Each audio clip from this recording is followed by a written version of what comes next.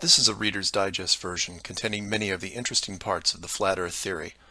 For those who have already started seeing things with new eyes, it will be mostly a recap, but there could be a few new angles you haven't looked at. For the rest of you who are new to this, the first question is invariably, is this a joke? Because it's a joke, right? And that's where we start, because it's one of our two basic childhood facts. 1 + 1 = 2, and the Earth is a globe. We're taught this before almost everything else, and that right there should give you a clue on how serious this secret is. But for those who have forgotten their history, here's the modified Men in Black version. For the first 4,000 years of our civilization, we believed that the Earth was a flattish disk, surrounded by a solid dome barrier called the firmament. All of the 5 major religions had their own version of this, and the churches enforced the belief. Then, around 1514, a man named Copernicus created a new model of the world. He stated that if the Earth was spinning around 1,100 miles an hour and circling the sun at 60,000 miles an hour, the world was then round. And while the math more or less worked, there was a problem. It was 1500, and the technology to prove such a theory wasn't there. The first balloon to carry people wasn't invented until 1760. Sailboats were the only travel over water, and the fastest thing on land was a horse. But the new worldview was promoted and took hold. The religions adapted to handle the new reality, and life moved on. More importantly, the globe model was quickly introduced into the education systems. Over the next 500 years, the challenges to this model faded, to the point where the globe was accepted as universally as physical laws such as gravity. Read that again if you didn't absorb it. For 20 generations, people believed that the Earth was round because there was a globe in every classroom they sat in. There was no proof. Hundreds of years went by, and still civilization had no way of proving the theory. Planes were invented around 1900, but until 1957, nothing could go high enough to give a true perspective of where we lived. And that's when everything got strange.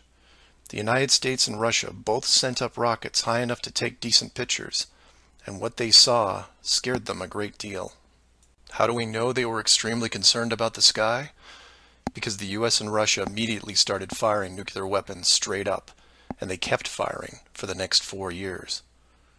A few things to keep in mind here. First, this was now 1958. Nuclear weapons were very expensive and hard to come by. These also weren't those nominal yield 20 kiloton toys we used on Hiroshima. This was high kiloton to low megaton, and we couldn't get them up fast enough. And the strangeness continued in other places. In 1959, only a year into the atmosphere bombardment, 10 nations, including the United States, made Antarctica off-limits to any colonization. A treaty was put in place and to this day remains intact. Over 50 nations now have signed off on this treaty. Do you know any treaty that has lasted that long between all industrialized nations? Moreover, do you know any piece of real estate in the world that is owned by no one? You would think at the very least one of the large oil companies would use their huge financial resources to explore this region, and yet they don't even petition the idea. The short version of the discovery is this. By 1958, the military had discovered the very solid upper and outer edges of our world, and had to create a way to put up do not enter signs without looking obvious. It was tricky, but if there is one thing I have learned about the authority, it's that nothing is left to chance. Most of the work had already been done for them, so their job was primarily in the details. The sky part of the dome was much higher than commercial air traffic, so the only thing they had to worry about there was the space program, which is immediately militarized. The outer border had the natural benefit of not only an extensive ocean, but a scaling decrease in temperature and a steady increase in iceberg frequency to discourage ships, all leading to a permanently frozen landmass that could not be used for any form of agriculture. This ocean and ice layout had worked well for thousands of years because the technology of the current civilization didn't evolve quickly. Sailors avoided cold weather seas whenever possible, and oxygen levels get low enough to harm people, even on high mountains. The brilliance of the design comes in the simple fact that human males are corrupted by power. Corruption so total, in fact, that they would rather hide the world itself rather than risk their power on it. You could theorize that kings and popes were told of the world a long time ago. Maybe an ancient scroll or book. Perhaps an interdimensional being told the tale of what the world looked like. But this was all but dismissed, because even the most powerful leaders of the day couldn't reach the borders. And if they couldn't, what chance did the general public have? It's one thing to be told of the giant impenetrable dome, but it's a whole different animal when you finally stand right next to it. Then the tough decisions have to be made. Do we keep the secret? And how far are we willing to go to keep the status quo? Once they decided to keep the secret, no expense was spared. The rapid progression of rocketry science had to be addressed quickly, and so the moon missions were created. Matt from the NASA channel was right in his thinking that you needed the moon mission event to stage a picture of the Earth from deep orbit, and that couldn't be more true. Establishing NASA as the frontrunner of space exploration also diverted people who would have otherwise created their own space companies for profit. The best engineers, technicians, and pilots were recruited to the NASA space program. Once there, they were compartmentalized on a need-to-know basis. The astronauts know of the deception and are sworn to secrecy under the penalty of whatever motivates them. Private space programs are discouraged, sabotaged, or absorbed into the NASA fold. Private sector spacecraft are just not going to be allowed for several reasons. The most obvious is the collision with the dome itself. The telemetry data from such a mission would show an impact failure at a certain altitude, and if repeated, would raise questions NASA just isn't prepared to answer. There are 3 perpetual questions about our world that can't be eliminated, but avoided at all costs. These are the questions you should ask yourself and others if this protective layer is going to be lifted. I'd like to preface this with a thank you to Max Malone, a conspiracy hardcore who has a knack for boiling down debates to a single paragraph whenever possible. It was he who said, after over 50 years and thousands of hours of space travel footage, both by NASA and other countries, there is no exterior shot where the astronaut completes the simple act of panning the camera 180 degrees, let alone a full 360-degree sweep. This has never happened on any moon mission, exterior space station, nothing, ever. Statistics will tell you that this would have already happened by accident years ago, but it hasn't, and it won't. This is because of the rule they cannot break, the same rule that applies to television set shows that never show the fourth wall. Why? Because there is no fourth wall. Number 2. When you search online for pictures of the Earth from space, 95% of what you will see is a collection of artificial composite shots. In 2000, when I did this search, there was exactly 1 picture by NASA showing the bottom part of Africa and Antarctica. Now that picture is hidden within hundreds of simulated images. There are HD cameras everywhere, and no one is taking a shot of the Earth, because you can't get enough altitude to do it. Number 3. The commercial air travel routes for the southern hemisphere are wrong. This is an easy thing you can check out in 60 seconds. Take a map reading of the distance between anywhere near Australia and anywhere in South America. It's a straight shot across the South Pacific. Now find your favorite travel site and try to get there non-stop. See what happens. The routes start turning ridiculous. I used to business travel for years, and I've never seen anything like it. It's the one thing in the general public world they can't hide, the actual distance between these 2 places. On a round world, the flight is easy, just a straight shot across an ocean. But on a flat world, it becomes the greatest distance between 2 points. There are no shortcuts, so they distract you with multiple connections and layovers. It's only blind luck that the United States was in the northern hemisphere. Otherwise, the increased traffic would have raised eyebrows by now. I know, I know. It's madness. It's lunacy. There are people who will tell you straight to your face that all the leaders of the world are lizards, and yet these people laugh out loud when you say the words flat earth.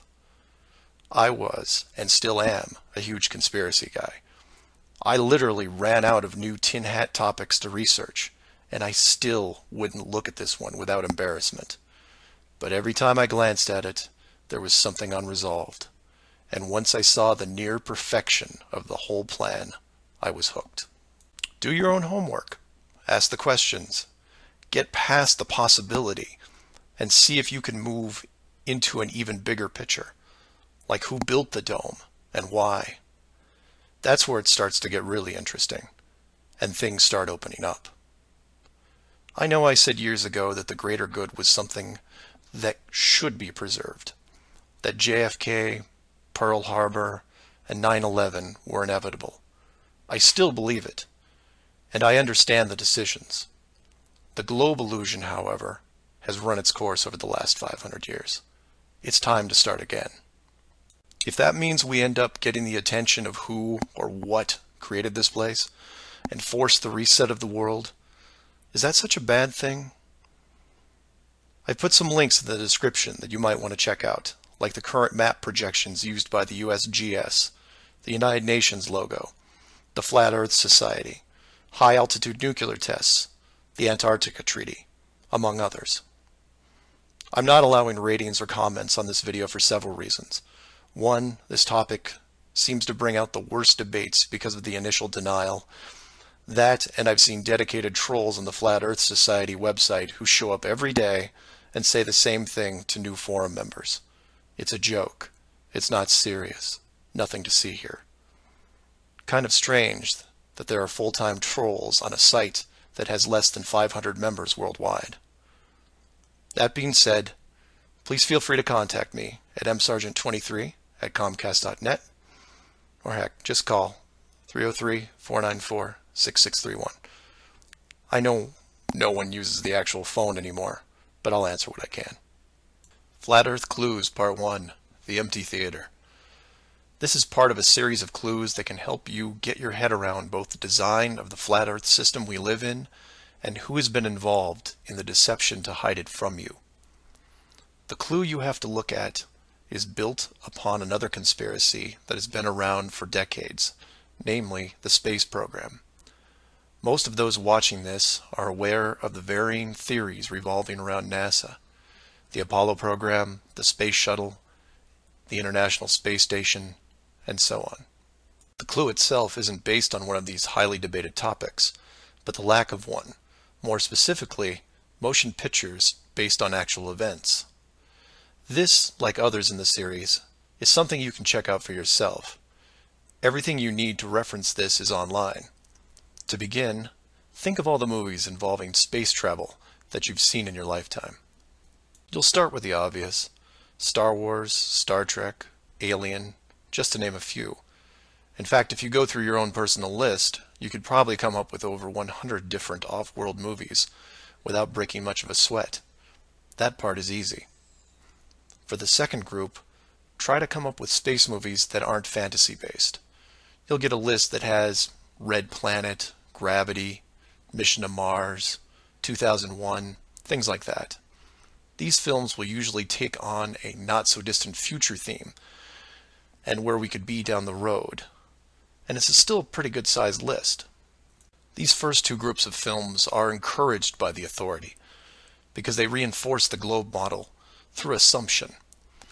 The entertainment system demands that the globe view and solar system concept is a given. Therefore, the actual worldview must also be true.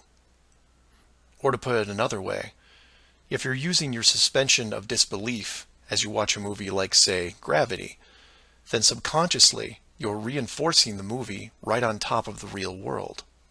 The more of these movies you watch and enjoy, the more the lines blur between what you want to believe and what you actually know. Watch enough movies about Mars, and you will be less astonished when NASA announces an actual mission to Mars.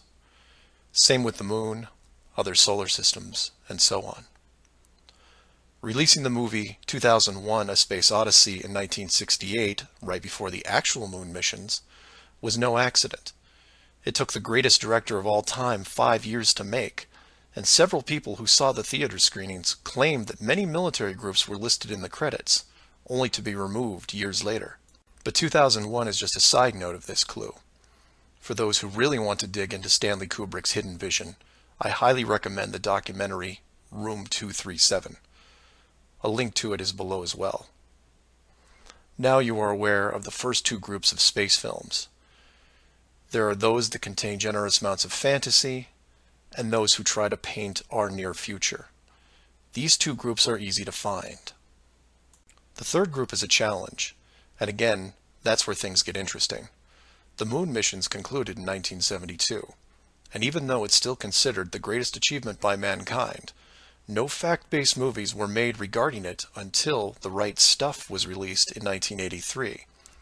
Now you might say that it had only been 11 years, and maybe it was tough to get the rights, and so on. But that's not what made the film interesting. The movie ran extremely long for 1983, coming in at 3 hours and 12 minutes. It was an exhaustive look at the astronaut selection process, the competition, and the training facility itself. But when the credits rolled 3 hours later, chronologically, they had only gotten to the low Earth orbit missions. Just for fun, Google The Right Stuff movie and see how many spacecraft you can find. It won 4 Academy Awards and did a great job at the box office, but the Apollo missions were never touched. The only other major motion picture that involved the actual moon program was Apollo 13 in 1995, a full 12 years later. Apollo 13 only covered a single moon orbit and no landing or close-up reference to the previous missions below them. And after 1995, that was it. Nothing. Hollywood is known for leaving no stone unturned, with reboots and sequels to nearly everything. Yet in almost 60 years, there has never been a single moon mission movie based on actual events. Hundreds of science fiction films reference in it. Everything from Superman to the Transformers. But literally nothing that covers the moon's surface. 6 complete moon missions involving multiple vehicles, moon buggies, playing golf, and no one wants to touch it. Now, to be fair, there was a TV miniseries in 1998 covering the subject. It was produced by Tom Hanks, who got involved after starring in Apollo 13. There has been no professional production of any kind since then. Again, just for fun, Google From Earth to the Moon TV series and see what you find. The why is easy, and the clue revealed. If Hollywood makes a movie about the moon landings, and it's indistinguishable from the real thing, then how do you know which is real? It raises some subtle questions involving stage technique and how long they've been in place. If Hollywood could fake it now, then when did they first have the ability? There is one other movie which stands out, and I mention it because I can't believe it ever got made, is Capricorn 1. The film's plot involved the faking of a Mars mission and how it could be accomplished. In short, it's part of the Conspiracy World Bible. I highly recommend it, and the link is below. To summarize, all space movies are encouraged by the authority, except for the ones that are based on actual accounts. Those are not allowed. The moon program has been buried in entertainment because the moon cannot be reached.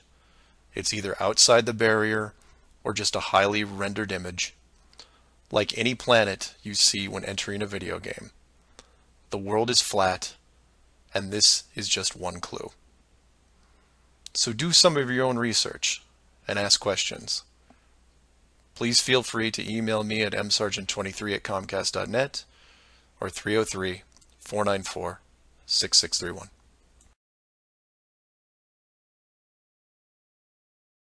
Flat Earth Clues, Part 2, The Bird Wall. This is part of a series of clues that can help you get your head around both the design of the flat Earth system we live in and who has been involved in the deception to hide it from you. This clue revolves around one of the most remarkable men you may have never heard of, Richard E. Byrd, and his relationship with Antarctica and the secretive missions he carried out there until his dying day. Some of you have followed the legend of Richard Byrd through the hollow earth theory. We aren't going to be covering any hollow earth in this video, but instead focus on the man and his involvement with the South Pole. The Reader's Digest version of Richard Byrd is as follows. Born in 1888, he became an American naval officer who specialized in feats of exploration. He was a pioneering American aviator, Medal of Honor winner, polar explorer, aircraft navigator, expedition leader in the worst environments in the world, and the youngest admiral in the history of the Navy. In addition, his list of awards takes up several pages in Wikipedia, including 3 ticker tape parades in his honor. In short, he was Indiana Jones on steroids. Some people will say that Roy Chapman Andrews was the real Indiana Jones, and you might be right. But Richard Byrd beat Indy 6 days a week and twice on Sunday. I mention all his accolades to paint a picture of credibility and trust. The governments of the United States and the world trusted his judgment and leadership, and took advantage of every chance they had to put him in charge of special missions. The first large-scale mission was an expedition to Antarctica in 1928. This was noteworthy because even though he had just flown over the North Pole in 1926, all expeditions from 1928 on were focused on the South. The expedition lasted 2 years, and during it, at the age of 41, he was promoted to admiral. His second Antarctic expedition ran from 1933 to 1935, and his third from 39 to 40. While in Antarctica, he was also an advisor for other countries who had their own expeditions, including England, France, Germany, and building off previous countries' expeditions from Belgium, Japan, and Sweden. He then helped lead U.S. Navy fleet operations in World War II, was present during the Japanese surrender in 1945, but then something strange happened. He went back to Antarctica. Now, some of you aren't surprised because he'd been there since 1928, and I agree with you. It's the how that's interesting here. His fourth trip to Antarctica wasn't an expedition. It was a military operation called Operation High Jump. Commanding an entire aircraft carrier group that included 13 support ships, Admiral Byrd led 4,700 men to the South Pole, for reasons that are still shrouded to this day. Some say they were chasing the remaining Nazi fleet, even though Germany had surrendered a full year earlier. Others say there was a Nazi base established in Antarctica during the war, when Admiral Byrd was absent. None of these theories are important for this video. What we do know is that the U.S. had sent an excessively large military force to the ice, all under the guise of peaceful intentions. During this operation, Admiral Byrd told a Chile newspaper this: "The most important result of his observations and discoveries is the potential effect that they have in relation to the security of the United States. The fantastic speed in which the world is shrinking," recalled the Admiral, "is one of the most important lessons learned during his recent Antarctic exploration. I have to warn my compatriots that the time has ended when we were able to take refuge in our own isolation and rely on the certainty that the distances, the oceans, and the poles were a guarantee of safety." After the operation, Admiral Byrd toured the States and gave interviews, the most interesting of which is a national television show in 1954 called The Long Island's Chronoscope. A horrible name, but a decent show. I've added a segment of it at the end of this video and linked it in the description. During this television interview, he first spoke of an area beyond the South Pole as large as the United States, which no one had set foot on yet.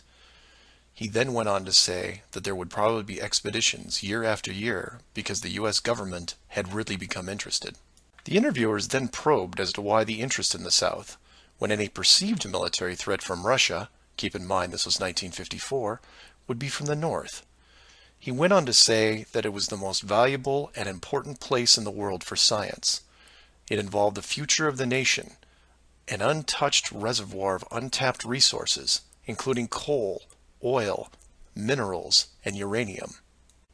He added that at the time of the interview, there were 7 nations currently engaged in Antarctica, including Russia, Australia, Argentina, Chile, and New Zealand. During the interview, the Admiral talked about planning the next military mission to Antarctica.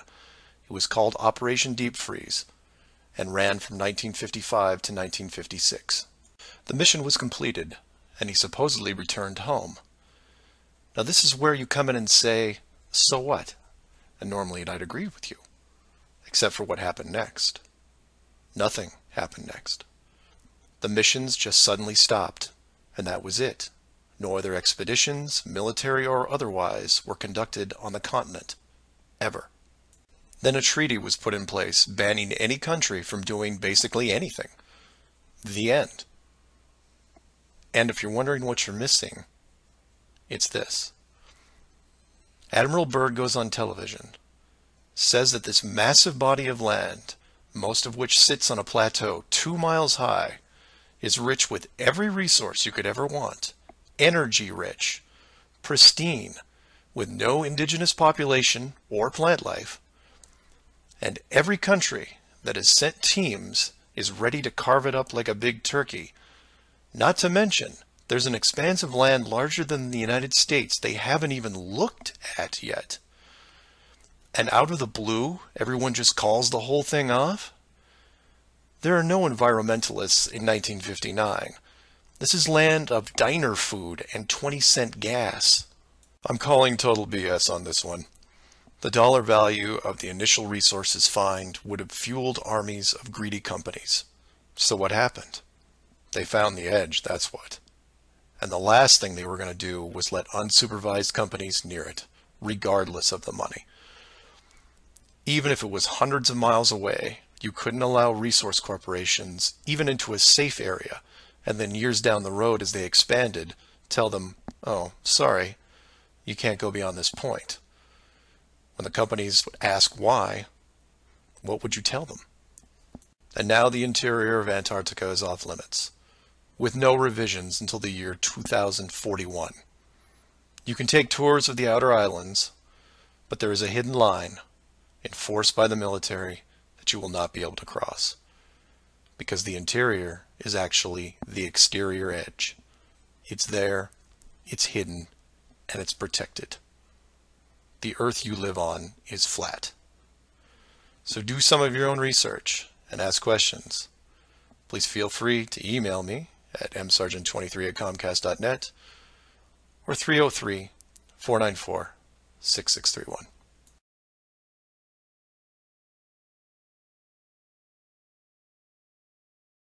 Our very distinguished guest for this evening is Admiral Richard E. Byrd. The North Pole used to be a no man's land, but these are the days when, by buying a ticket on a commercial airliner, you can fly across the North Pole and drink a cocktail at the same time. You know, only 60 or more years ago, about 35 years ago, our guest tonight found out whether there was any land north of the North American continent. He made that first discovery flight, and I must say that Admiral Byrd, our guest tonight, is not only our greatest living explorer, but he's been an inspiration to countless Americans. Admiral Byrd, you've been to both the North Pole and the South Pole. Is there any unexplored land left on this Earth that might appeal to adventurous young Americans? Yes, there is. And not up around the North Pole, because it's getting crowded up there now, because they find out it's really usable, not only to live in, but militarily. But strangely enough, there's left in the world today an area as big as the United States that's never been seen by a human being. And that's beyond the pole on the other side of the South Pole from Middle America. And I think it's quite astonishing that there should be an area as big as that unexplored. That's a tremendous So challenge. there's a lot of adventure left down at the bottom of the world. Admiral, an expedition to which I believe you're the advisor is now en route. What is that expedition doing? Well, that's the icebreaker Atka, and it's a reconnaissance expedition. It's going down to the South Pole area to make certain observations and to look for some bases. They will be back in April, and they will report back and upon the information we get from that undertaking, we will base the bigger expedition that's to follow. Is that very definitely planned, or is that... That is being planned right now. So I'm willing to say to you that there will be a number of expeditions that will follow, I think, year after year, to the bottom of the world, because the government has really become interested. Well, Admiral Byrd, I can understand, I think everybody can, the interest in the North Pole because it's so near our greatest challenger, Soviet Russia. But why this interest in the bottom of the world? Nobody living down there, is there? No, it's pretty cold. There's only one permanent resident, that's the emperor penguin. The little ones live further north. I tell you one reason they're interested. It's by far the most valuable, important place left in the world for science. That's why the scientific groups all over the nation are really interested. But more important than that, it has to do with the future of the nation, those to come after us, or even during your lifetime, because it happens to be an untouched reservoir of natural resources. And you know, as the world shrinks with an ever-increasing acceleration, far-flung places once useless, like we thought the North Pole was, and no man's land, become very useful. The bottom of the world will be important, not only to us, but to our allies. I was going to ask you, does it have military importance? It has some, and as the world shrinks, it will continue to shrink with an ever-increasing acceleration, thus bringing these places closer. And in the future, I can see a time when it will be very, very important strategically. Well, has the development of air power increased the strategic importance of places like the very much Parma Peninsula, was it? Very much so. Even now, if anything happened and we lost the Panama Canal, we would have to control the islands just north of Antarctica, which are part of Antarctica. Then between there and Cape... Admiral, you speak of the resources of Antarctica. What are they? What are the natural resources there? Well, we've found enough of coal within 180 miles of the South Pole in a great ridge of mountains. It's not covered with snow, enough to supply the whole world for quite a while. Well, that's the coal. Now, there's evidence of many other minerals. We are pretty sure there's oil. Now, that coal shows the bottom of the world. Now, by far the coldest spot in the world. Where that coal is gets 100 below zero in the winter. Well, it was once tropical. So we think there's oil there, and there's evidence, probably uranium there. Is it any secret? Is there uranium there? That would be the only thing that would be practical to actually go after, I suppose. Everything else would be economically unfeasible, wouldn't it? Well, as we recklessly expend our resources, the time will come when we'll have to go after that stuff down there. Well, you know, I avoided what you said about uranium. I'm not sure about that. I don't want to have the world fight over the Antarctic. And Robert, is there a competition among other nations to try to get information about Antarctica and possibly to secure some of these resources? Well, yes. There are now 7 nations very much interested. Russia is interested tremendously. That I'm sure of. Australia has an expedition down there. The Argentine, the Chile, New Zealand, Britain, and so on. Now, you can understand those people down there being interested because they live down there, the New Zealanders, the Argentinians, the Chileans, and the Australians. And so we don't do much about claiming anything. Admiral, you make this sound a little crowded. Are there that many expeditions now there or en route there? Well, you know, as I said, it's the most peaceful place in the world, but I don't think it will be for long because of this intense interest on the part of other nations and this nation. Flat Earth Clues, Part 3, The Map Makers. This is part of a series of clues that can help you get your head around both the design of the flat Earth system we live in and who has been involved in the deception to hide it from you. This clue looks into the USGS, otherwise known as the Map Makers of the World, and a few surprising things that they and others have in common with the flat Earth idea. All the reference links are provided in the description below, and I encourage you to check them out. For those of you outside the United States, USGS stands for United States Geological Survey, a scientific branch of the U.S. government. Formed in 1879, and with the help of the ever-expanding American Empire, they quickly became the premier map makers of the known world. Currently, they have around 9,000 employees and an annual budget of over $1 billion a year. They also have extensive science departments covering biology, geography, geology, hydrology, and many programs tied to them. Their motto since the 1990s has been "Science for a Changing World," and I'm going to show you how true that really is. What does this large, really boring government group have to do with the flat Earth? To understand that, you have to look into their origins, which is in geography. To do this, you'll need to open another page that specializes in maps. The maps you see in this video are from Wikipedia, but there are others you can reference as well. The wiki list of map projections isn't much to look at as a whole, although there are a number of interesting takes on the world view. Not only do they have just about every perspective when it comes to the land we live on, but some detailed information on where the map originated, including name type, the origin or creator, and the year the map perspective was proposed. Now, some of these will be very familiar, especially the ones that you would see on your classroom wall. There are a number of variations here, but the one that has been debated on recently would be this one, the Gauls-Peters, which accurately shows the size difference between the continents, the most obvious clue being that the white continent of Greenland is actually tiny compared to Africa. But I digress. If you keep going down through all the different shapes, you'll get into circular maps, but only one of these is a top-down perspective that shows the continents in the center, surrounded by an unbroken ring of ice.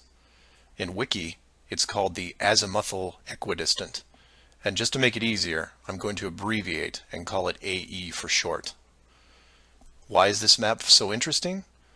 Well, if you're looking at the Wiki page, you'll spot a few reasons. The first is that in the notes section of the map, and I quote, "Used by the USGS in the National Atlas of the United States." It also mentions that it is used as the emblem of the United Nations. Of all the maps on this screen, it is the only one that references a group of any kind. And if you keep this page open and navigate over to the Flat Earth section of Wiki, you'll notice towards the bottom of the page a similar map. I've referenced it here, and you can tell quite easily it's identical, but not referenced or linked as the AE model. To make things even more strange, we go back to the USGS model, and you see that it was first proposed 1,000 years ago, and you may think, well, that's a bad link. So you compare it with the person who proposed it, and you get this guy, Al-Biruni. Who was Al-Biruni? Well, he lived around 1,000 years ago and was considered one of the greatest scholars of his era, schooled in multiple sciences. Have you ever heard of him? I hadn't. Maybe it's multiple bad references in Wiki. Well, no, because NASA knows who he is and named this moon crater after him. So why is the USGS using a version of the world map designed by a 1,000-year-old Persian scientist? Because it's correct. That's why. So to be clear, let's compare them again. The United Nations flag, the USGS official map of the Earth, and the Flat Earth model. All identical, but one isn't recognized and instead ridiculed as an outdated look at the world. And this is one of those political quandaries that the authority gets stuck in. The short version is this. The government is on the same page as the flat Earth, but they can't admit it, even in confidence. We know the Earth isn't flat, they say, but it really is. We know you use the same map as we do, but ours is just an image. And anyone who says differently is obviously crazy. It makes you wonder how long the USGS has been using that model as an official reference. The United Nations started using it for their logos in 1945, and then made some final adjustments in 1947. And the UN flag also raises a few questions, like, why isn't Antarctica represented on the map? Is it supposed to be assumed in the outer circle, or perhaps the spiky olive branches on the outside? They don't mention it anywhere online. And this is what I like to focus on: the gaps, the holes in the plot, the unanswered questions. The USGS using the same map as the flat Earth, but not saying why, not recognizing it, or that you can't link the very same image from the Flat Earth Wiki back to the actual AE definition of the projection. The authority figured out in the 1950s all of the borders of our enclosed world, and have done a great job hiding it over the decades. But the world's a complex place, and there are clues out there just lying around. I think it's time you saw some of them. So do some of your own research and ask questions. Please feel free to email me at msargent23@comcast.net or 303-494-6631. Flat Earth Clues, Part 4, Shell Beach. This is part of a series of clues that can help you get your head around both the design of the flat Earth system we live in and who has been involved in the deception to hide it from you. This clue covers the near-perfect design of the flat Earth model and will break down some of the logic behind the decisions made. It sounds like a big task, and it is, but to start, let's look at something small, like this little guy. Take an ordinary mouse and put it into a glass cage. It doesn't have to be a mouse. It could be a snake, a lizard, an insect. It makes little difference for this exercise. People identify with mice because they're used to seeing them in lab experiments. Mice also don't have any sinister connotations. They're seen as relatively innocent and benign, the perfect test subject, as it were. I have yet to meet anyone who has a bias against the lab mouse. So the mouse goes into the box for the first time, and the reaction is always the same. It explores its surroundings, and more importantly, tests the barrier around it, probing for exits or potential exits. The mouse inspects every inch of its new glass home, and at some point settles into the acceptance that the walls are indeed solid and that it may be there for a while. Every so often, it will repeat the process, again checking the boundaries of the cage, just in case something has changed. What it doesn't do is act like it would in the wild, because it realizes that it's in a form of captivity. The glass box doesn't even remotely resemble its natural environment. You could put this box in the middle of a forest and the mouse may feel slightly better about its situation, but it still knows that it's been trapped against its will, and will settle into a non-native lifestyle. You could take all the other small animals that could be substituted for a mouse, the snake, the lizard, the insect. It makes no difference. The result will invariably be the same. Repeated probing for escape routes, then acceptance. Take the same animal and now put it into the middle of a 100-mile square wildlife preserve, surrounded on all sides by a similar type of glass enclosure. The creature doesn't even bother to rush the size of the preserve and start testing the boundaries, mostly because it's out of visual range. It could be days or even weeks before it even encounters a single fence. The animal's routine is spent doing what it normally would do.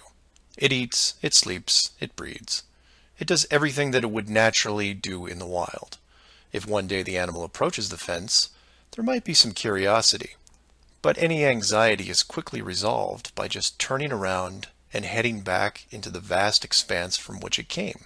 The fence does not pose a potential problem for the animals in the preserve because it is so small compared to the expanse they live in, and dwelling on it doesn't hold any interest. We're assuming here that the fence is high enough to discourage flying creatures as well, deep enough to stop burrowing classes, and if you want, reaches the floor of any nearby bodies of water, stopping any clever aquatic types. The point here is that all creatures great and small inside a giant wildlife preserve, when encountering the fence, wouldn't care. They would all, in their own way, just shrug and move on with their lives. However, if you take a human, male or female, regardless of education or nurturing, and put them in the exact same wildlife sanctuary, the response would be quite different. When the human approaches the glass fence, they don't see it as a minor distraction. They pause, they wonder, and more importantly, they ask questions, either internally or amongst others. Why is the fence here? How far does it reach? Can I dig underneath, or climb over, or go around it? These questions continue in a way you might imagine, but eventually a bigger question jumps to the top of the list. Who built the fence? It is that which changes not only the type of questions being asked, but how the human being, or beings, look at their world. The giant wildlife preserve suddenly gets smaller. Each new fence border discovered starts to artificially constrict their expanse, even though the dimensions haven't changed. Before long, the preserve, their home, loses some of its relevance. The fence is a reminder of the unknown. It provokes fear and endless speculation within the human. Given enough time, the importance of the preserve continues to be reduced, especially in relation to the fence. And the reason why it's so engrossing for the human is simple. It's there. It's real. They can see it, and maybe even touch it. Adding more humans to the equation increases the disparity of this situation by orders of magnitude. Have you seen the fence? Do you know how long it's been here? Have you ever known anyone that's been outside it? It's older than us. Who is responsible for the fence? What can we do to appease the group that created it? You can see what this might lead to. A long-lasting group hysteria would entrench itself within the population, grab hold and never let go. The fence is bigger, older, and wiser than they are. It humbles them, it angers them, and it is forever. It is their proof of a higher power. Maybe not God, but certainly God-like. No civilization, regardless of technology, discipline, or age, would be able to cope with the existence of it. For the human psyche, there are just too many questions that go unanswered. Life would never be able to progress normally. To summarize, a garden variety wildlife preserve would work for 99.99% of all the world's life forms. For human beings, however, you would need to make some modifications, or really just one big one. So let's take a look at a few examples of how this could be accomplished, and from there expand it.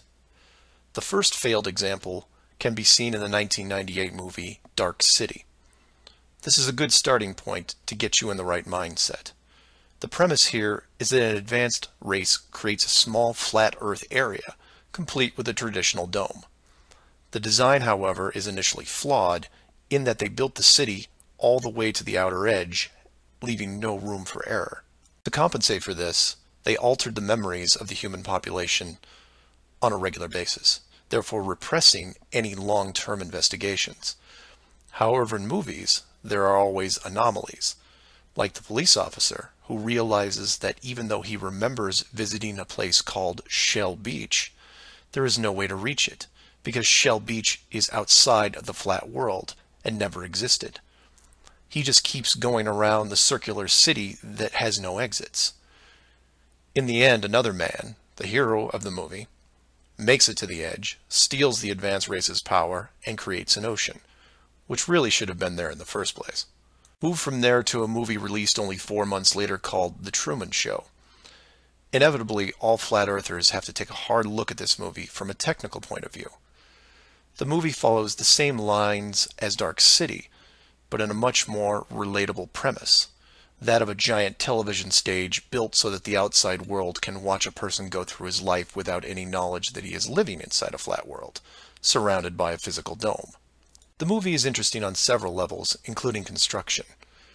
Using their existing model of a small town, bordered on one side by a large lagoon and wilderness, and the other a seemingly expansive ocean, while better than Dark City, still had its flaws. For one, it was less than 20 miles across, and even though Truman's desire to explore was repressed, there was still a chance that he would venture to the outer edge, which is where the movie ended. But for the most part, it worked. Truman believed the entire scenario because he was born into it, and then lived 30+ years without any reason to doubt where he was, which could be said for any of us. If it wasn't for the, and we'll say movie mistakes, that the studio fell victim to, then the show would have never ended. And this then raises hypothetical scenarios like, how many kids like Truman could you have raised inside that dome? 10? 50? Now, logistically, you can see how it might be problematic in keeping tabs on that many kids, especially as they got older. But with enough sleight of hand, it could be possible. A fictional situation just like that was made into the 2004 movie, The Village. And even though it turned into one of those M. Night Shyamalan plot twist things, the premise was very feasible. A wealthy group of idealists buy a large parcel of land in an existing wildlife preserve, create a small town from the 1800s, and raise children there. They pay off government officials to keep planes far away and spread a myth that monsters live in the forest. As far as the kids are concerned, they actually are living in a small Pennsylvania town in the 1800s. And being born into it, why wouldn't they? If the story continued, eventually the elders that founded the town would all pass away, leaving the children to pass on the legacy, free from any burden of guilt that their world was not what it appeared to be. And keep in mind, this was done with very little land manipulation and no dome. This then circles back to how many actors the fictional Truman Show really needed to hire. Other than the leads who did product placement, the rest of the town could actually just live their lives like anyone else. Use phone lines to call outside, go to restaurants, watch television at home, and so on. But again, I digress. Assuming the technology was possible, how many people like Truman could you keep in a dome the size of, say, a state that was hundreds of miles across? Probably thousands. If you kept expanding the size of the dome to a few thousand miles, well, then you're talking millions. But when it gets that big, something interesting happens. You don't need the actors anymore. Started up like The Village, and within just a few generations, everyone is oblivious. And you can leave them to their own devices. Starting to sound familiar? In fact, the larger you make the enclosed world, the less micromanaging needs to be done. It gets easier as it scales up. This brings us back to the missing modification you need for the human race. To keep the storylines consistent and remove all the hocus pocus of monsters in the woods or that you can't get to Shell Beach, you place in gradual negative reinforcement, one that creates an illusion of choice. Say, for example, that Truman went out in the sailboat the same as before, but this time the dome was twice the size and the simulated ocean far larger. How far would he travel before getting hungry, thirsty, or tired? The movie ending is then in doubt. And if you compare this scenario where you are now, then you start to see it. Look at the flat Earth map again. Continents grouped in the center, surrounded in all directions by hundreds of miles of salt water. Think about how much further ancient ships would have traveled if you could drink what you were sailing on. As you move closer to the edge, the temperature starts taking a nosedive. Then you start seeing icebergs. If that doesn't stop you, then you run into what we call Antarctica, which is a steep climb 2 miles up with no plant life or indigenous livestock animals. And if you had the wherewithal to make it that far, you would still have hundreds of miles of endless ice and snow. It's easy to see why so few people have gone the distance. Compare this to the upper ceiling, which is much easier to maintain. You simply decrease the oxygen rates so that every 1,000 feet up it gets more difficult to breathe. This slows down exploration over mountain ranges and discourages limited control flight, such as balloons. Also keep in mind that the dome itself doesn't have to be that high in relation to the outer ring. With commercial aircraft capping out at 10 miles and rockets less than 400, the dome would actually look more like a stadium roof, depending on how you wanted to display things like the sun, moon, and stars. An enclosed world with these type of safeguards would be able to sustain an unknowing population for, say, what, 4,500 years? Then you could artificially introduce a globe model into the scientific community before the civilization technology reaches a point that could lead to discovery. And 500 years later, here we are. A civilization inside an amazing structure, doing what we would naturally do, while the authority stands by the gate and fears the consequences if we ever found out for ourselves. So do some of your own research and ask questions. Please feel free to email me at msargent23@comcast.net or 303-494-6631. Flat Earth Clues Part 5, The Status Quo. This is part of a series of clues that can help you get your head around both the design of the flat Earth system we live in and who has been involved in the deception to hide it from you. This clue covers the inevitable and sometimes frustrating question of why the authority would go to all the trouble of hiding the flat Earth. My hope here is to show you different angles and a progression of events, all of which lead to a very changed world, both physically and mentally. To open, we have to go way back to when the world was a much more simple place. You had your 5 major religions, including Buddhism, Hinduism, Judaism, Islam, and Christianity. Each of these groups had their own version of what is known in Genesis as the firmament, or the flat circular world enclosed by a solid dome-like barrier from where the creator, or creators, looked on. I'm not going to explore all the subtle differences between the groups. Suffice it to say that it's interesting that despite their differences that led to acts of horrible violence between them, there was no real Earth model debate. So around 500 years ago, the science community, led by Copernicus, who probably had a little help, introduced what we now know as the heliocentric, or globe model of the world, which in turn changed the solar system, galaxy, and so on. The religions, seeing that this globe model was gaining popularity, feared a loss in the fan base, so they all adapted their religion to include the globe model. From their point of view, it was a small change from a circular to a globe world, and really, in a few generations, who would remember anyway? So the churches, mosques, temples wrapped up their flat Earth model in a metaphoric soft cloth and put it in the drawer with the good silver for safekeeping. Remember this, because we'll come back to it later.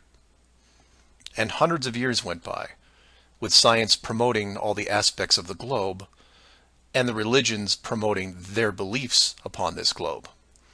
The world kept spinning, so to speak, and everyone was happy. Then in the early part of the 1900s, you get this pesky explorer named Richard Byrd. He has family money, all the right connections, and secures basically unlimited funding and the government green light to probe every piece of unseen territory there is. It was inevitable, I guess. A young man who has an unquenchable desire to see all that there is to see, and then granting him the tools needed to accomplish this goal. He pulls a Truman and gets lucky, crossing the vast salt ocean, avoiding the icebergs, arriving at the frozen coastline, and he keeps going. He was never going to stop. One day, after crossing hundreds of miles of high-altitude ice and snow, Admiral Byrd sees it, a barrier. And to him, it's just a barrier, not the barrier. He is but a tiny speck in front of it. It stretches out on both sides as far as he can see, and straight up so far that he can't discover the beginning of the arc. The great explorer now has a new challenge, finding the shape of this thing. It's much like a blind man describing the elephant. Until you feel out the whole thing, what do you really know? If you look at the AE, or Flat Earth Overhead Map, you see the problem. To even determine the scope of the outer wall, you have to circle it. It would have taken months, if not years. You could use a series of ships going in opposite directions, or planes, but there are refueling stations that need to be built, and so on. His task was challenging to say the least. Admiral Byrd kept laying the groundwork of the great discovery until his eventual death in 1957. A year later, the United States and Russia found the upper edge. From there, the math was easy, and moreover, you could actually see the real world. Then, of course, there is the decision, or deception, depending on how you looked at it. The authority made the call to hide the actual shape of where we live, then sealed off the outer edge from prying eyes, and created the space program not only to reinforce the globe model, but to control it. There was really only one reason they cared about this, and it takes a while to process. So let's look at the immediate effects of actual disclosure and work our way up to the authorities' biggest fear. For this exercise, we'll look at releasing the news today, instead of, say, 1958. While 1958 would have been easier, it's much more relevant and entertaining to explain it in modern terms. We start with a press conference by, let's say, the United Nations, who have discovered that the world is indeed enclosed in a giant high-tech dome of unknown origin and age. The public reacts with wonder and awe, trying to take in the sheer scope of this announcement. Facebook crashes, Twitter crashes, entire mobile networks crash. It's like hitting a beehive with a sledgehammer. News organizations around the world send teams to the outer edge to confirm the finding, and the general public is glued to their media devices. That's the good news, the excitement, the revelation, the positive shock. Then the bad news starts coming in waves, some of which you might not expect. The first is the immediate disbanding of NASA and all other world space programs, for obvious reasons. Most governments will secretly pardon these groups and keep them immune from class action lawsuits, the lawsuits themselves coming from NASA investment groups, claiming fraud. Regardless, everyone at NASA, despite their good intentions, is out of a job overnight. And this is where you would say, good, they deserve it. About time they stopped lying to everyone. Oh, but it doesn't stop there, because every contractor and subcontractor that are exclusively tied to NASA, they have to shut down as well. Fine, a few thousand jobs lost, no big deal. And the ripples continue to spread, some bigger than others. Observatories all over the world close their doors, and the reasoning is this. If you've been looking at the ceiling for decades and couldn't tell it was a ceiling, then what good are you? Every university in the world that has an astronomy or astrophysics program, well, they don't anymore. Stephen Hawking, his book writing days are over. Carl Sagan, no more nova in syndication, I guarantee it. Those professors are going to have to retool their skills and be prepared to answer one giant question. How did you not see it? Weren't there clues? People start finger pointing, and it will continue for years. And still my fellow flat earthers will say, well, hell, that doesn't sound too bad. So some nerds around the world lose their jobs. So what? You don't get off that easy, is what. Finger pointing at the now defunct NASA will then turn to finger pointing at the government, who directed the whole thing.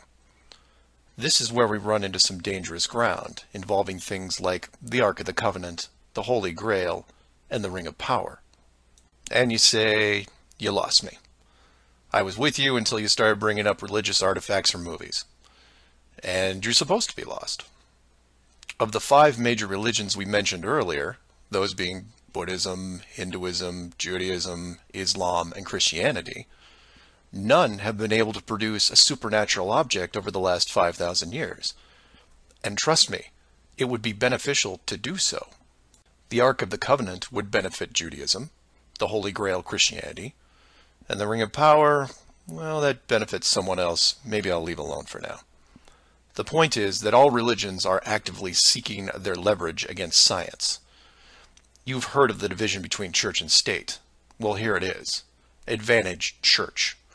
The barrier becomes a giant religious symbol, and since it is backed by the Big Five, it also becomes universal.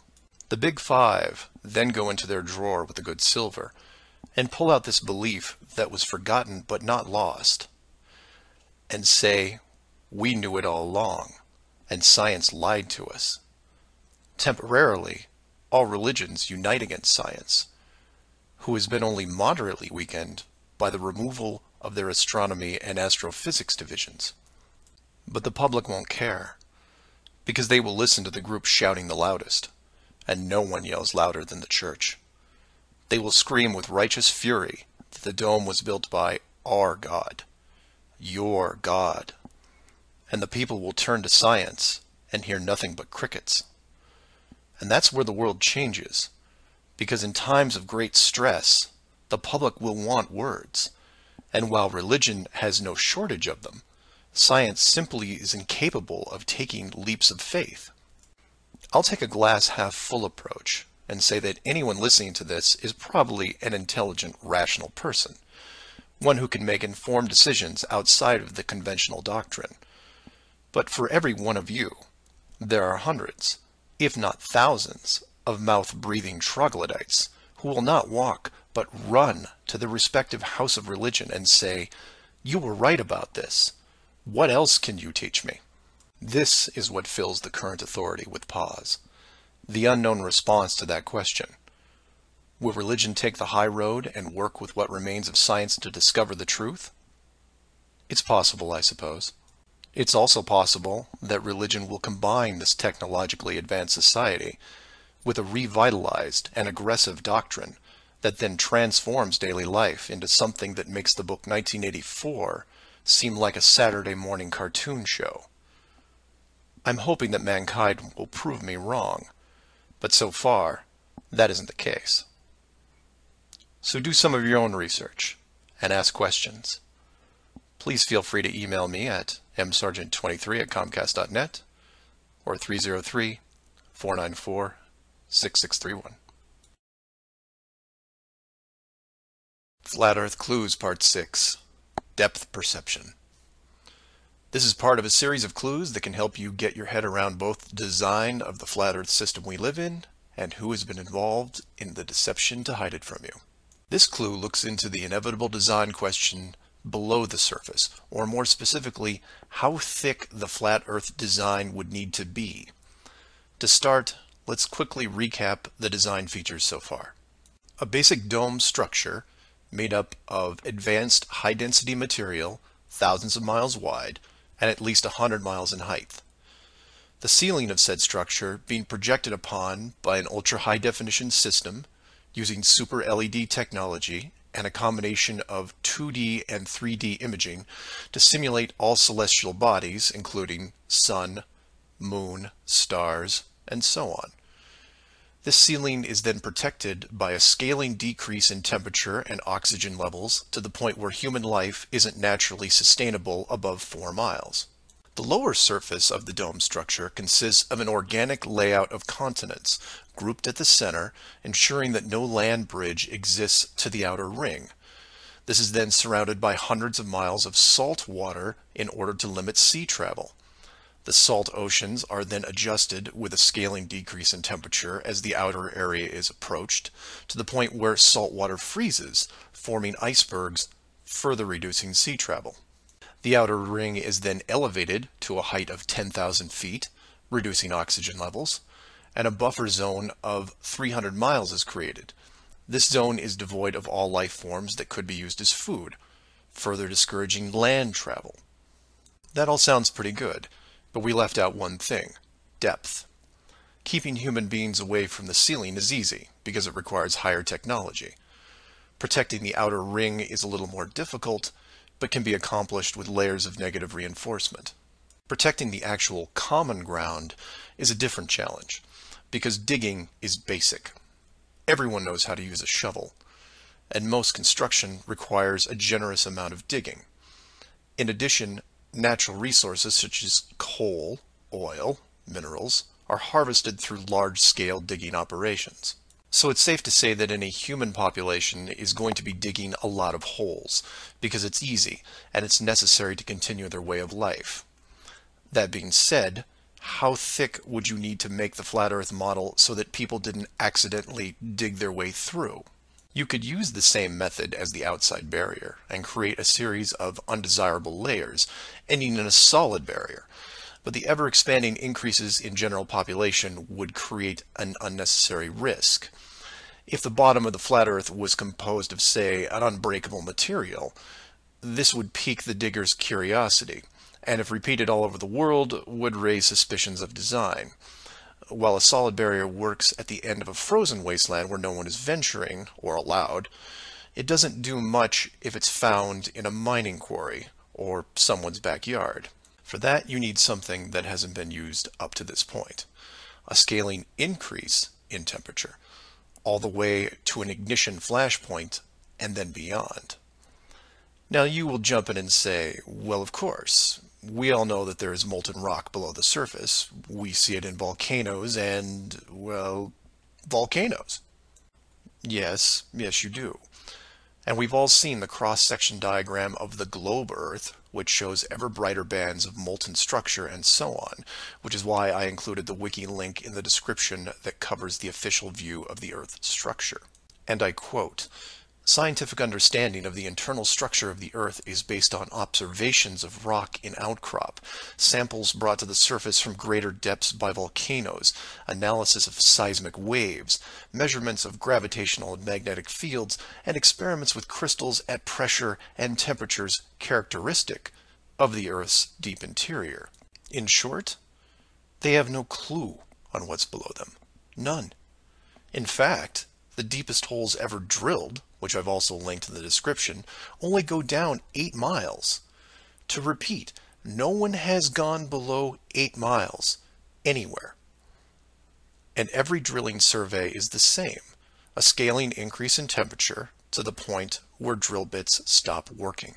And you come back and say, but volcanoes.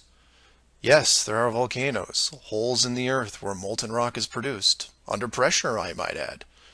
Certainly that can't be artificially created. No? We can melt rock right now. It's called a smelting plant. What do you think your car is made out of? Melted, reformed, and polished rock. We have the technology to do this. It all comes down to scale. Create a large set of furnaces at, say, 50 miles below the surface that can melt and pump molten rock. And you say, what would the furnaces be made out of? Oh, I don't know. How about the same dome material that can withstand nuclear weapons? So you take the molten rock, locate a few random access points on the surface, and the rest comes naturally. Volcanoes also reinforce the Earth structure model that the molten rock goes all the way to the core, which then in turn reinforces the globe model, and then we're back to where we are now. A smoldering globe flying through space at high speeds that from a design standpoint makes no sense. So how thick would the flat Earth model floor need to be? Oh, for common use, say less than 100 miles, similar to the ceiling in scale. Large heat generators placed in a pattern, a thin layer of molten rock 10 to 20 miles down, which is really just a geologic pipe system to help with the generation of terrain. And there you have it. An efficient way of discouraging all those digging humans from reaching too far, combining a physical barrier with a mental one. 8 miles down and you're going to tell me what the entire core looks like? Give me a break. So do some of your own research and ask questions. Please feel free to email me at msargent23@comcast.net or 303-494-6631. Flat Earth Clues, Part 7, The Long Haul. This is part of a series of clues that can help you get your head around both the design of the flat Earth system we live in and who has been involved in the deception to hide it from you. This clue looks into a topic I only glanced at in the original guide, which is the southern hemisphere, or in the flat Earth model, the land masses closest to the outer ring. I like to give credit where credit is due, and the long haul title was given to me by a fellow flat earther who did some of the same research I did. The summary of the video is this.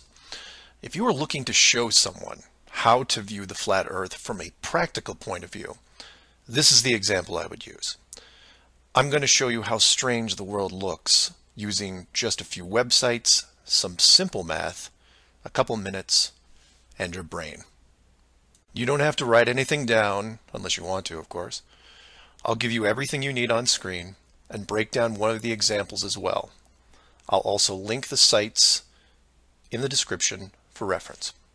First, here are some websites that help you calculate distance. The GPS on your phone already does this, and you may have an app as well, but here are some dedicated examples. Timeanddate.com, tripit.com, distancefrom2.net, worldatlas.com, freemaptools.com, and travelmath.com. If your favorite isn't listed here, like Google Maps, then use whatever is most familiar to you. Now we are going to look at two specific groups of cities. The first group is going to be from the area around Australia, including New Zealand. We'll call this Group 1. Group 1 includes Melbourne, Australia, Sydney, Australia, Perth, Australia, Auckland, New Zealand, Christchurch, New Zealand, and Hamilton, New Zealand. The second group is going to be some cities in South America, all in the southern hemisphere. I mention this because if you go high enough, you will run into a few cities that won't work. Group 2 includes Rio de Janeiro, Brazil, Sao Paulo, Brazil, Brasilia, Brazil, Buenos Aires, Argentina, Lima, Peru, and Santiago, Chile. Again, there is a link in the description with many other airports. Now, these two groups are interchangeable, as you would imagine, so you can start or end with either Group 1 or 2. The results will be the same, and just to make it interesting, I'll use a slightly different example which a fellow flat earther did the legwork on and show you that even these two groups aren't exclusive. So you take anything from Group 1 and anything from Group 2, and you get some distances, ranging from 6,000 to 8,000 miles roughly. That's all I want you to do here is get that part in your head, noticing that the route is bent because they have to account for the curvature of the Earth. All these directions are what you would expect, a straight shot over the South Pacific Ocean. Now, just to prove it's not an exclusive route, instead of starting in, say, Rio and landing in Auckland, I'll start what should be the opposite side, in Cape Town, South Africa, which is roughly the same distance on a globe Earth coming in at 7,300 miles. Notice on the map it's still a straight shot through the Indian Ocean and not crossing any countries, an easy route. I try to book my flight. For this example, we use TravelMath, but you can use whatever is easiest in your country, like Priceline, Expedia, Travelocity. It will make no difference because they're all tied to the same system. And this is when everything goes wrong. So the first leg, the airlines don't send me due east, but instead shoot me 4,700 miles almost due north to Dubai. Okay, maybe we're just picking up people. Seems a bit excessive, but I'll go with it. I'm probably comfortable in my seat drinking vodka tonics anyway. And from Dubai, it should be a straight shot home to Auckland, right? No. Now they send me southeast to Melbourne, a mere 7,300 miles. And then finally a third leg from Melbourne to Auckland coming in at around 1,600 miles. I'm rounding up or down to make the math easier. Regardless, the total miles for this flight is almost double what should be expected, coming in at 13,600 miles.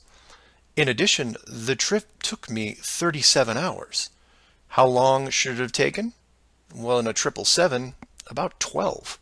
Now this is where you come in and say, well, it's probably an isolated incident, or some strange connection thing.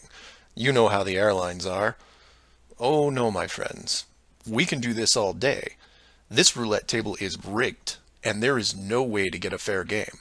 The first part of the clue is the utter lack of non-stop flights from anywhere in this hemisphere, which is why I gave you multiple cities in each group. And here's the plot hole for you. Flying from international cities like Sydney, Rio, Santiago, or anywhere else close by, you can't get a single non-stop flight, no matter how much money you pay. I tried to do this for an entire night, and it was like playing an online casino game, one that I was losing most of the time. The connections kept coming in like spam windows. Start in Christchurch, go to Auckland. Start in Auckland, go to Sydney. Start in Sydney, go to Dubai or Los Angeles or somewhere else that makes no sense. Some of these connections took the trip over 50 hours to complete. Go ahead, try it yourself. You may find one nonstop. But even then, the strangeness doesn't end there, because the speed is wrong. For reference, I included an optimum cruising speed guide from a commercial pilots forum that lists all the international aircraft used in these routes. A 777, the current state-of-the-art flagship plane, designed for maximum fuel efficiency, has a cruising speed of 640 miles an hour. 7,400 miles comes in at around 12 hours. Try to find this route. It doesn't exist. It can't. The closest I came was a one-connection flight with a 3-hour layover. The total flight time was 20 hours. 20 take away 3 is 17, not 12. And this might work if the plane was doing, say, 430 miles an hour. But it's not. In fact, the slowest cruising speed I found was an older Airbus just around 593.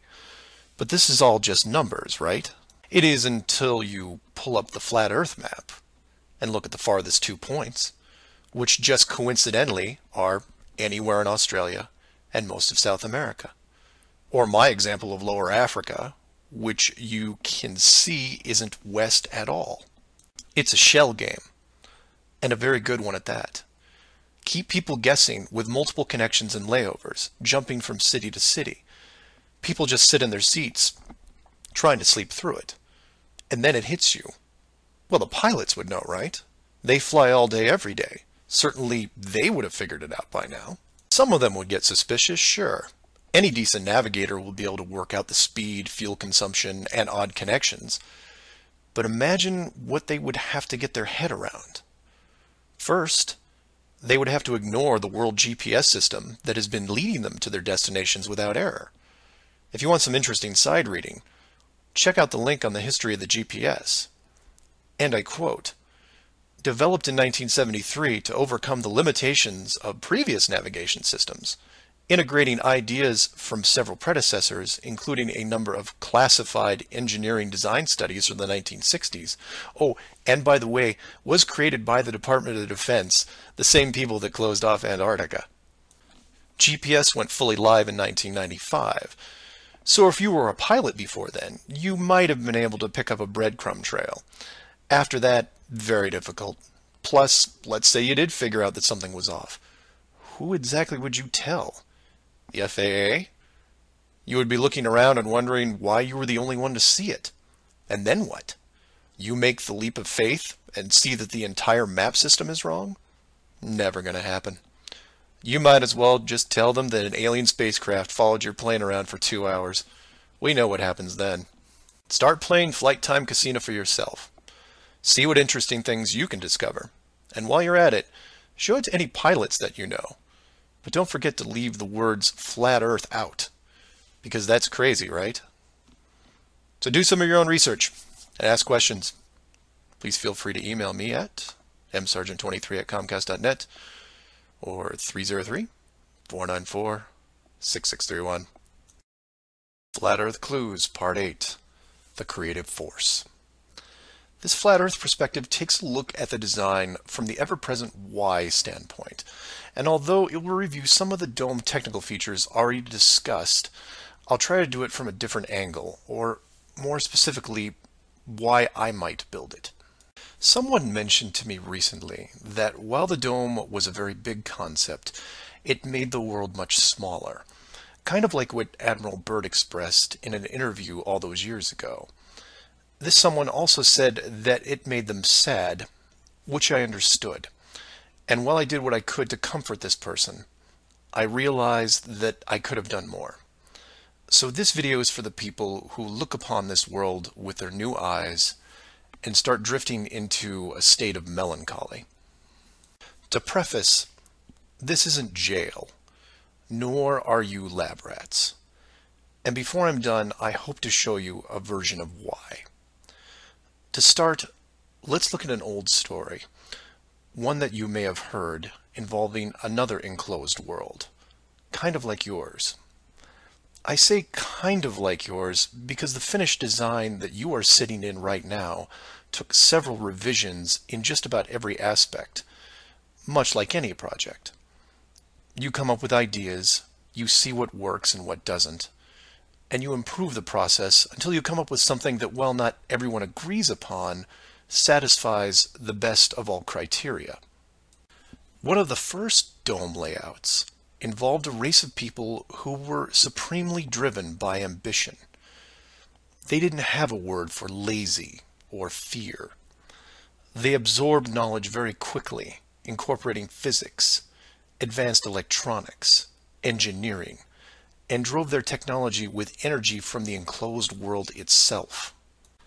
And when their technology had reached the point where the dome structure was discovered in its entirety, there was no reaction of wonder and awe.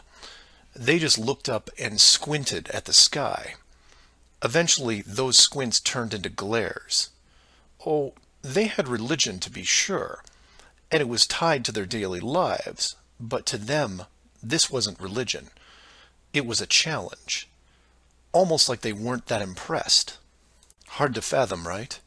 Seeing that your world had borders, but instead of being afraid, shaking your fist at the sky with arrogance.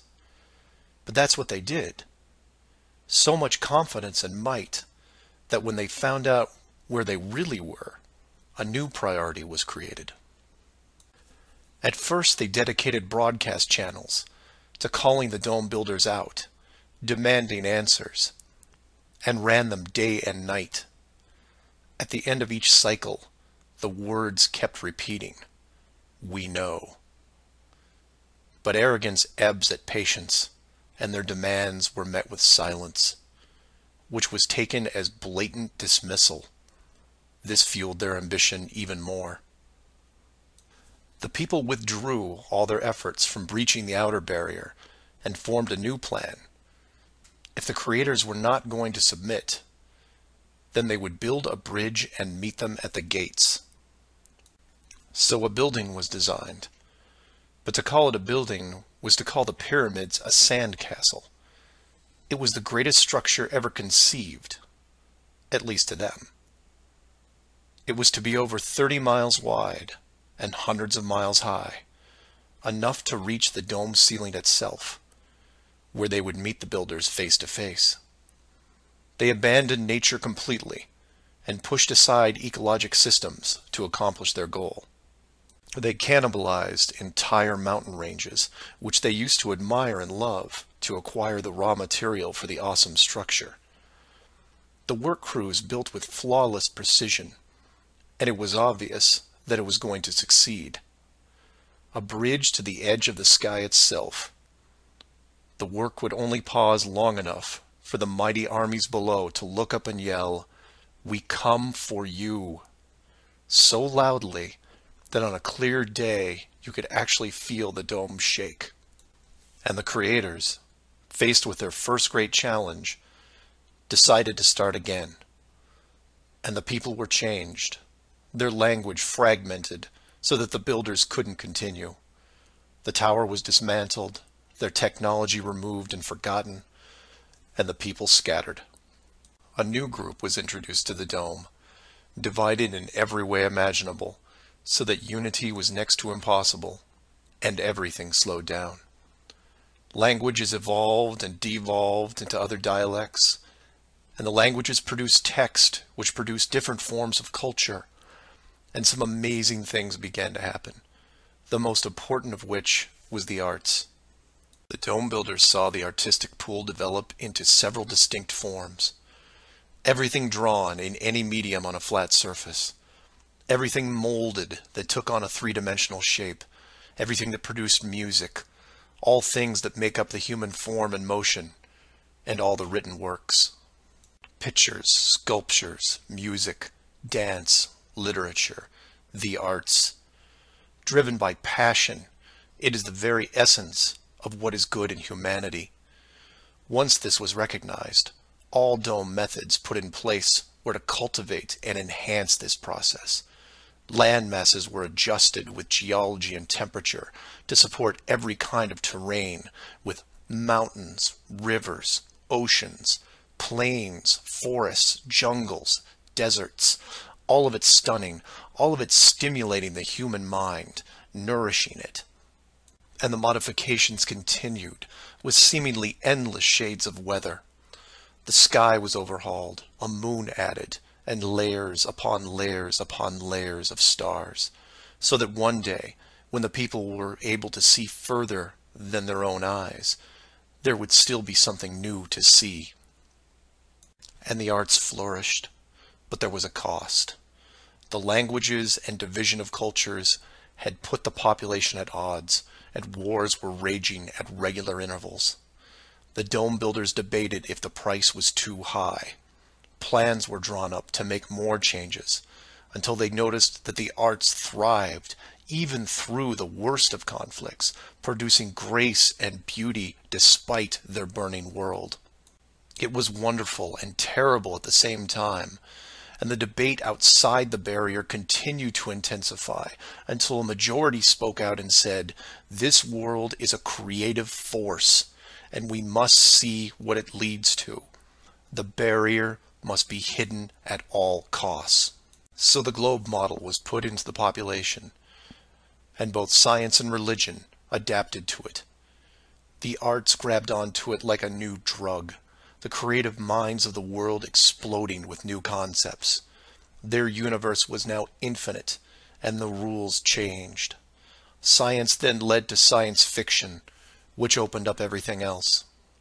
Books, pictures, sculptures, dance, and music, all reaching deep into space, decade after decade of wonderful possibilities, rising above the ashes that were at their feet.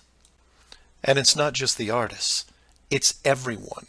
You affect others, who affect others, who inspire others, who build it, paint it, sculpt it, sing it, who then put it up on a pedestal and hold it under the light and say, "This is a piece of who we are."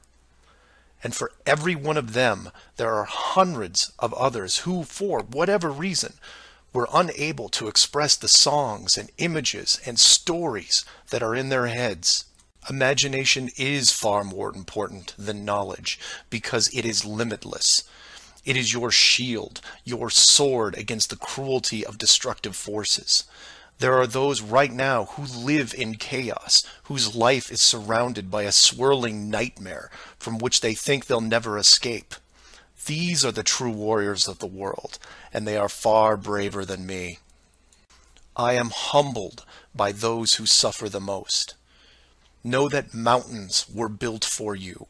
Oceans were built for you. All of this was built for you, your struggles, and your trials by fire. It may be today, it may be tomorrow, but one day the curtain will close and this stage will be struck.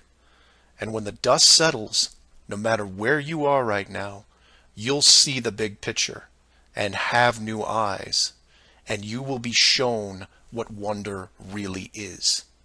And as you leave this most magnificent of theaters, heading towards the next, my hope is that you'll pause, look back at the stage and say, "I was actually in it, right there in the thick of things, and it was a sight to see." Because it really is a hell of a ride. Imagine what the next one will be like. Earth Clues Part 9, The Magic Show. This is part of a series of clues that can help you get your head around both the design of the flat Earth system we live in and who has been involved in the deception to hide it from you. This flat Earth perspective initially started out as a problem-solving exercise that was going to be built into Clue 7, otherwise known as the Long Haul. But after some research and a little patience, it has evolved into something that warranted its own section, and is a perfect example of good things come to those who wait. So emails and phone calls have been coming in, almost all of them positive. Several people from around the world commented on the southern plane routes. They said that while 95% of the long routes in that hemisphere were connections, which in itself raises red flags, there were a few pesky non-stops that seemed to contradict the overall logic. The question then posed to me was obviously, are they real flights? Could they be put there to throw the Flat Earth group off? If it was a trick, could I figure out what it was and how it was accomplished? I accepted the challenge and started my impression of Morgan Freeman as he went up against the Four Horsemen magician crew. Now, admittedly, I was skeptical to start, because the flights went against the third rule, that being the flat Earth has no shortcuts. Only a globe has shortcuts. As in magic, I had to assume the rule was not being broken, but only hidden, or having the illusion of being broken. But first, I had to see the trick itself. I had to see the planes in question, and see them make the route. Anyone can list a flight, but does it actually go from point A to point B? With the help of several other people, this was then put to the test.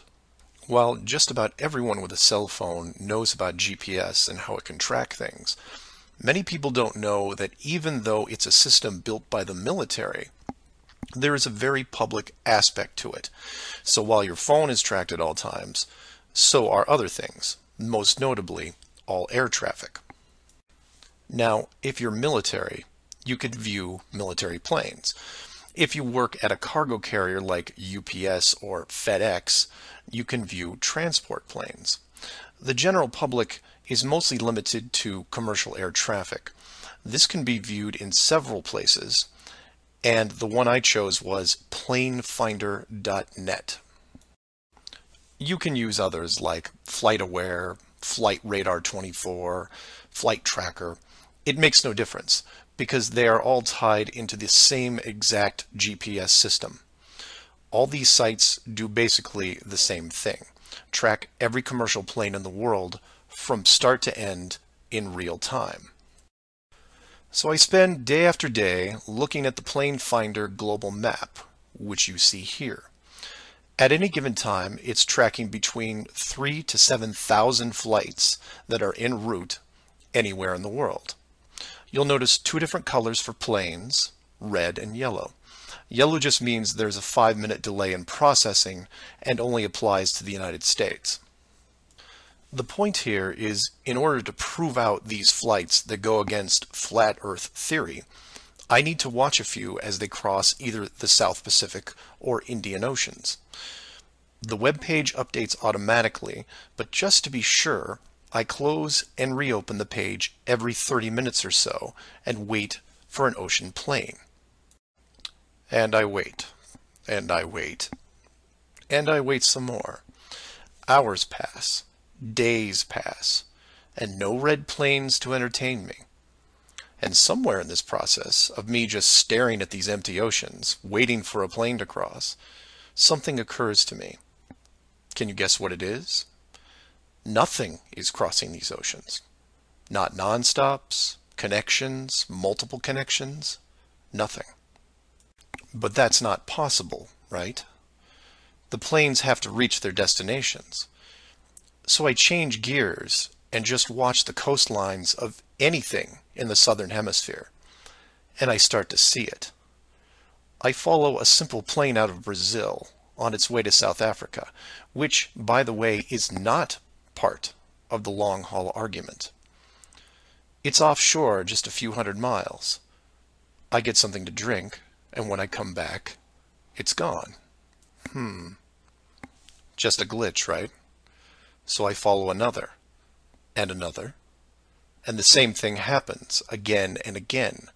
Once the plane reaches an imaginary line in the water, GPS makes it disappear.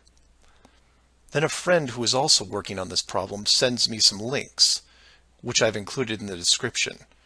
I encourage you to take a look at them. At first, they don't seem like much, just an average flight log showing speed, altitude, locations, things you could expect. Then you scroll down to about 3:30 in the morning, and the location drops away and is replaced by either the word approximate or the word estimated. This then continues for the next 5 hours until, miraculously, 1 hour before landing, the flight log reestablishes itself, and the GPS system shows the plane in real time about to reach its destination. So to be clear to those who may not be seeing everything here, the flights are being dropped off GPS, and their flight data is also turned off and stays off until they are almost on top of their arrival point. And you say, well, that's how GPS works. Well, no, because the northern hemisphere has planes flying all over their oceans. And then you say that maybe it's a localized southern hemisphere thing. And I say, then why are all the flights over or near land perfectly tracked? Furthermore, this is a US-based system with Americans flying on vacation every single day. You're telling me that those people aren't going to be tracked? In addition, the Vanishing Plane Act is happening to not only the South Pacific and Indian Oceans, which I would expect, but also the South Atlantic, which isn't part of the flat Earth argument. There are a bunch of flights that cross this relatively small ocean between South America and Africa, and every one of the planes is hidden shortly after takeoff. So then you say, what would be the purpose of hiding those shorter routes in the Atlantic? It's because of something I didn't see right away. If you hide one flight, you have to hide them all. Showing the GPS routes in the Atlantic, but leaving out the Pacific and Indian Oceans would raise different questions. So the logic here, despite being very sneaky, is sound. The third rule is that the flat Earth has no shortcuts. If you look at the azimuthal equidistant map again, and look close, you notice that while the South Pacific, South Atlantic, and Indian Oceans make up the lower sections on a globe, they make up the outer ring on a flat model. In that model, there is no shortcut between Australia and South America. If you are creating flight routes, you have only two choices. You take the long way around, clockwise or counterclockwise, and stay on the ocean. Or you cut across the land in the middle. But if you cut across the land, you have to create connections, because on a globe, it wouldn't make sense to fly over the top of the United States to get to South America. Neither of these choices are ideal. So the authority came up with a compromise. Disable GPS and lose the planes for every ocean flight in the southern hemisphere. Then reactivate them once the destination is reached. This is just one of the lengths that they are willing to use to keep you from seeing it. Don't just hide some things, hide everything, so that maybe the topic isn't addressed. And some would come back and say, well, nice going. You just pointed out a flaw in their system, and sooner or later they will fix the gap. Maybe. But not soon, I think. Remember, this is a rule, not a guideline. They can't change the map, so they have to work within its limitations. If they have a better workaround, I can't wait to see it. So do your own research and ask questions. Oh, by the way, welcome to the Flat Earth, and enjoy your flight. Flat Earth Clues Part 10, Hiding God. This is part of a series of clues that can help you get your head around both the design of the flat Earth system we live in and who has been involved in the deception to hide it from you. As you can tell from the title, I'm taking a different approach. Eventually, I was going to have to address the question of what happens next, or what we do now with the information at hand. If you've made it through the guide and the first 9 clues, then at this point you're either buying into the flat model or on the fence. If this is the first one you went to because of the title, I recommend you go back, because we're not going to do much in the way of reviewing. But if you're still with me, then you would agree that 1, the world you've been taught has been kept from you, and 2, one way or another, you would like to prove this out. So how is this possible? The authority in question who created what you call the globe is guarding all the gates. They protect the sky, the outer edge, and most importantly, the education system that shows us at an early age what they want us to see. Nobody listening to this has their own spaceship or advanced rocket program. Nobody actually owns a long-distance icebreaker. And while some of you may have a private plane, I wouldn't recommend testing a military barrier that technically doesn't exist. But then again, you have to remember that this is not the story of David and Goliath. The hidden world was never going to be sustainable forever. As a civilization evolves, the tools the authority uses as a method of control become more vulnerable. I've learned many things about systems over the years, and one thing that I find most interesting is as layers of strength increase, the higher the chance that they can be used to your advantage. But maybe I'm talking in riddles. I should be boiling it down to what can be done by showing you what's being hidden, what's important, and how it can be spread to others without looking like a crazy person. To be clear, and I can't stress this enough, do not start conversations with the word flat earth. Think of it like Fight Club. The first rule of Flat Club is that you do not talk about Flat Club. Before you started waking up and watching all these things, you were like me. You laughed and mocked everything that was flat earth. You may have learned faster than others, but the knee-jerk reaction by 99% of the people was created the day they sat down in a classroom and stared at the globe. Look at the videos, not just mine, but others who are putting forward some great arguments, and ask the questions that people can relate to. I'm going to introduce 3 very important questions that you can use, each with a statement that precedes it, and each statement is a motivation for a different group of people. If you don't fall into one of these 3 groups, then I guarantee you know people that do. The first statement is this: you are being hidden.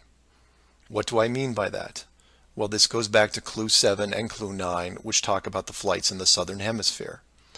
If you are flying a plane over the Southern Hemisphere, your flight is not being tracked. How can this be used to find out the truth? It's simple, it's quick, and it costs no money. No matter what country you live in, send a quick note to your local, state, or federal representative and ask them this question: why are citizens of our country flying over oceans without the safety net of the GPS system? And remind them that GPS stands for global, not partial. Without GPS, anything could happen to your plane and no one knows where you are. And while you're at it, remind them that the GPS system was built by the United States Department of Defense, who never does anything small. The system that is in effect now has what appears to be huge, deliberate gaps in the Southern Hemisphere only. Do not mention flat Earth. Just voice your concern about the safety of you, your loved ones, and your fellow citizens. Will they get back to you? Possibly. Will they give you a satisfactory answer? Not a chance. Because they will only have what the military gives them. What this will do, however, is create a unique buzz in certain circles that may prove to be useful later. The more politicians or high-ranking officials you contact, the greater the noise. The motivation here, as you can tell, is general public concern. The second statement is this: wealth is being hidden. What do I mean by that? Goes back to Clue 2 and every other mention regarding Antarctica. In 1954, it was announced on national television that the continent was just millions of miles of rich energy resources. And by 1959, it was sealed off like Area 51.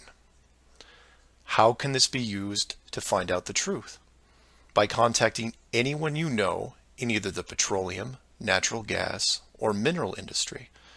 This means ExxonMobil, British Petroleum, Royal Dutch Shell, Chevron, ConocoPhillips, BHP Billiton, Rio Tinto, Glencore, Anglo American, and there are many others. Find anyone in these companies and make inquiries about their prospects in Antarctica. Send them the link to the Admiral Byrd interview and ask them why, if there are no environmental conflicts regarding oil, gas, or mining, why aren't they allowed to even petition the idea, even when the world's energy resources are dwindling more every day? Put the sound of money in their ear. They may not be able to break through the decades of red tape laid out in front of them, but it will create a buzz from a different side, the motivation of greed, and of pristine resources just begging to be harvested.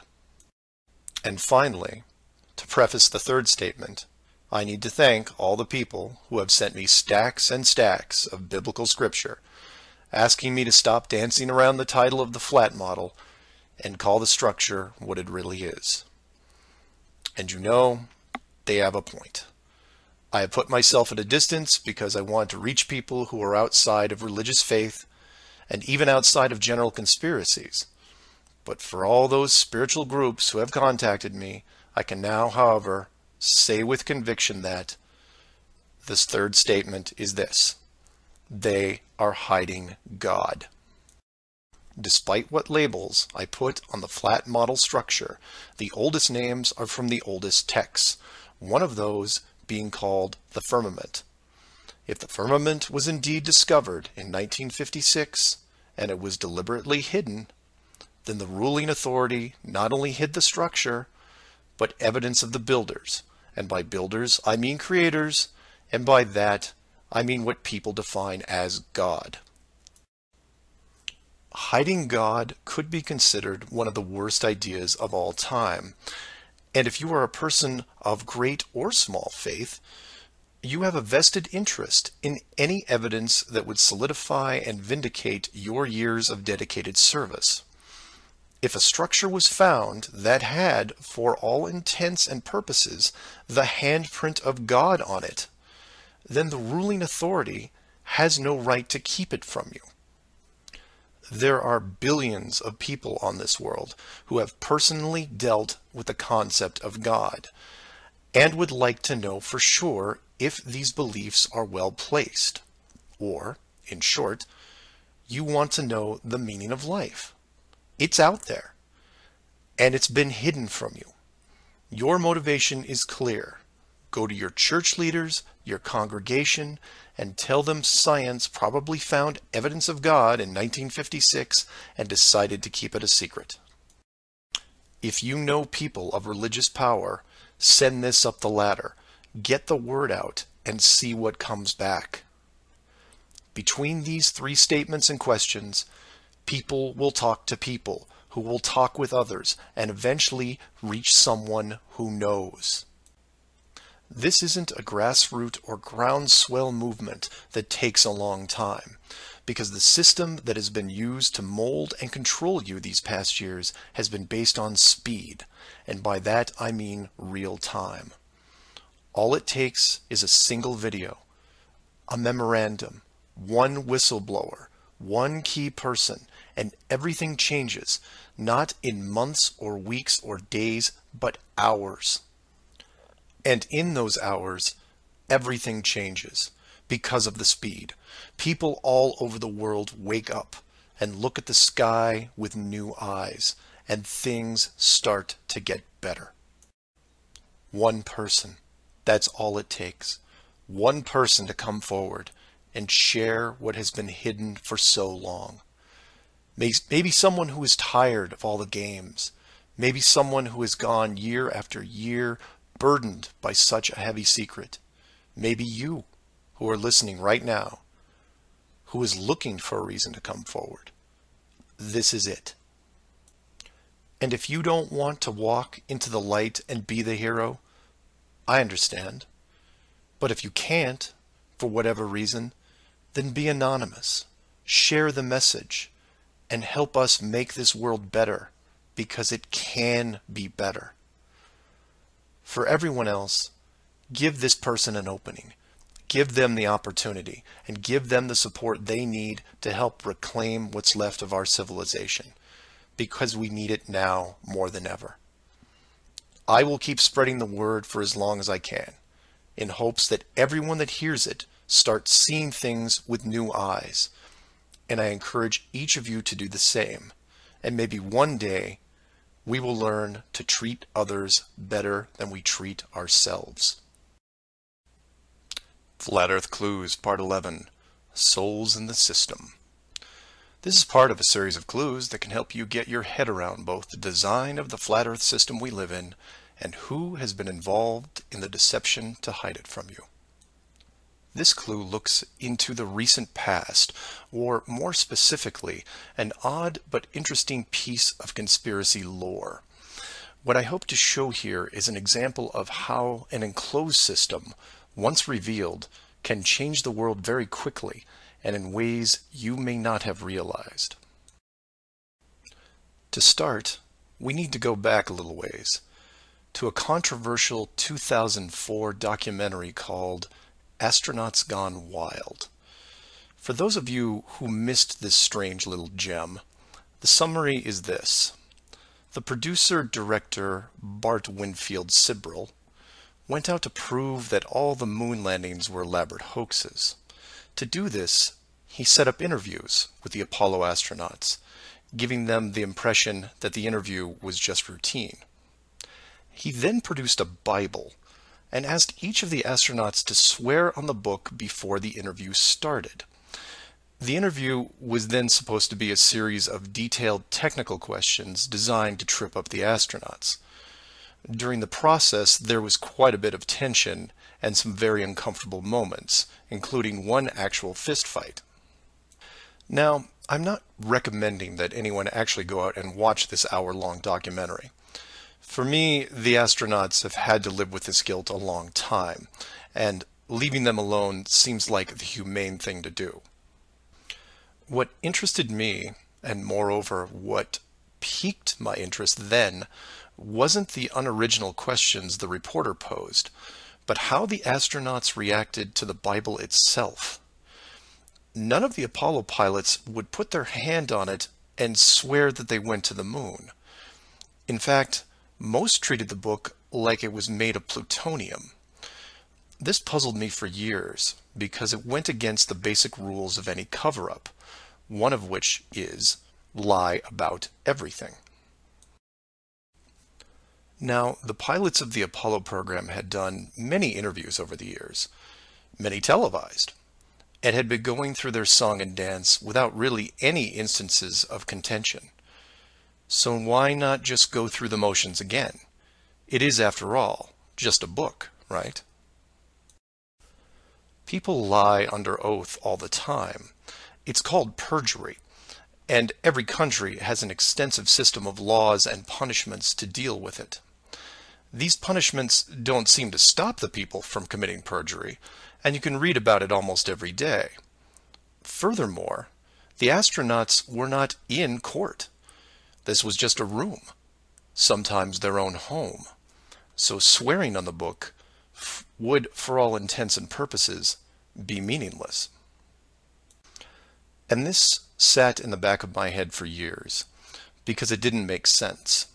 Why would astronauts, trained by a very large military science program, be afraid of just putting their hand on the book and just tell one more lie? Well, for them, it may have been more than just a book. It may have been a symbol of something much bigger.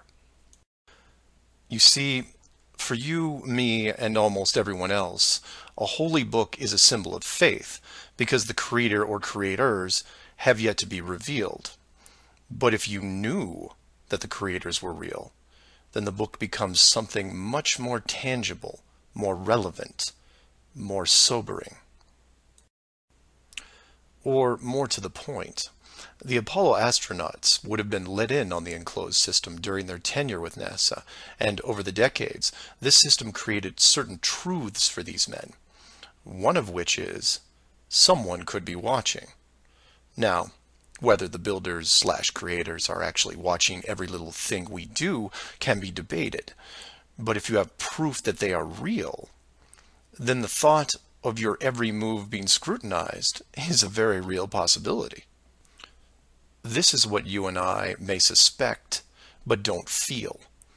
The Apollo pilots, however, are a different story.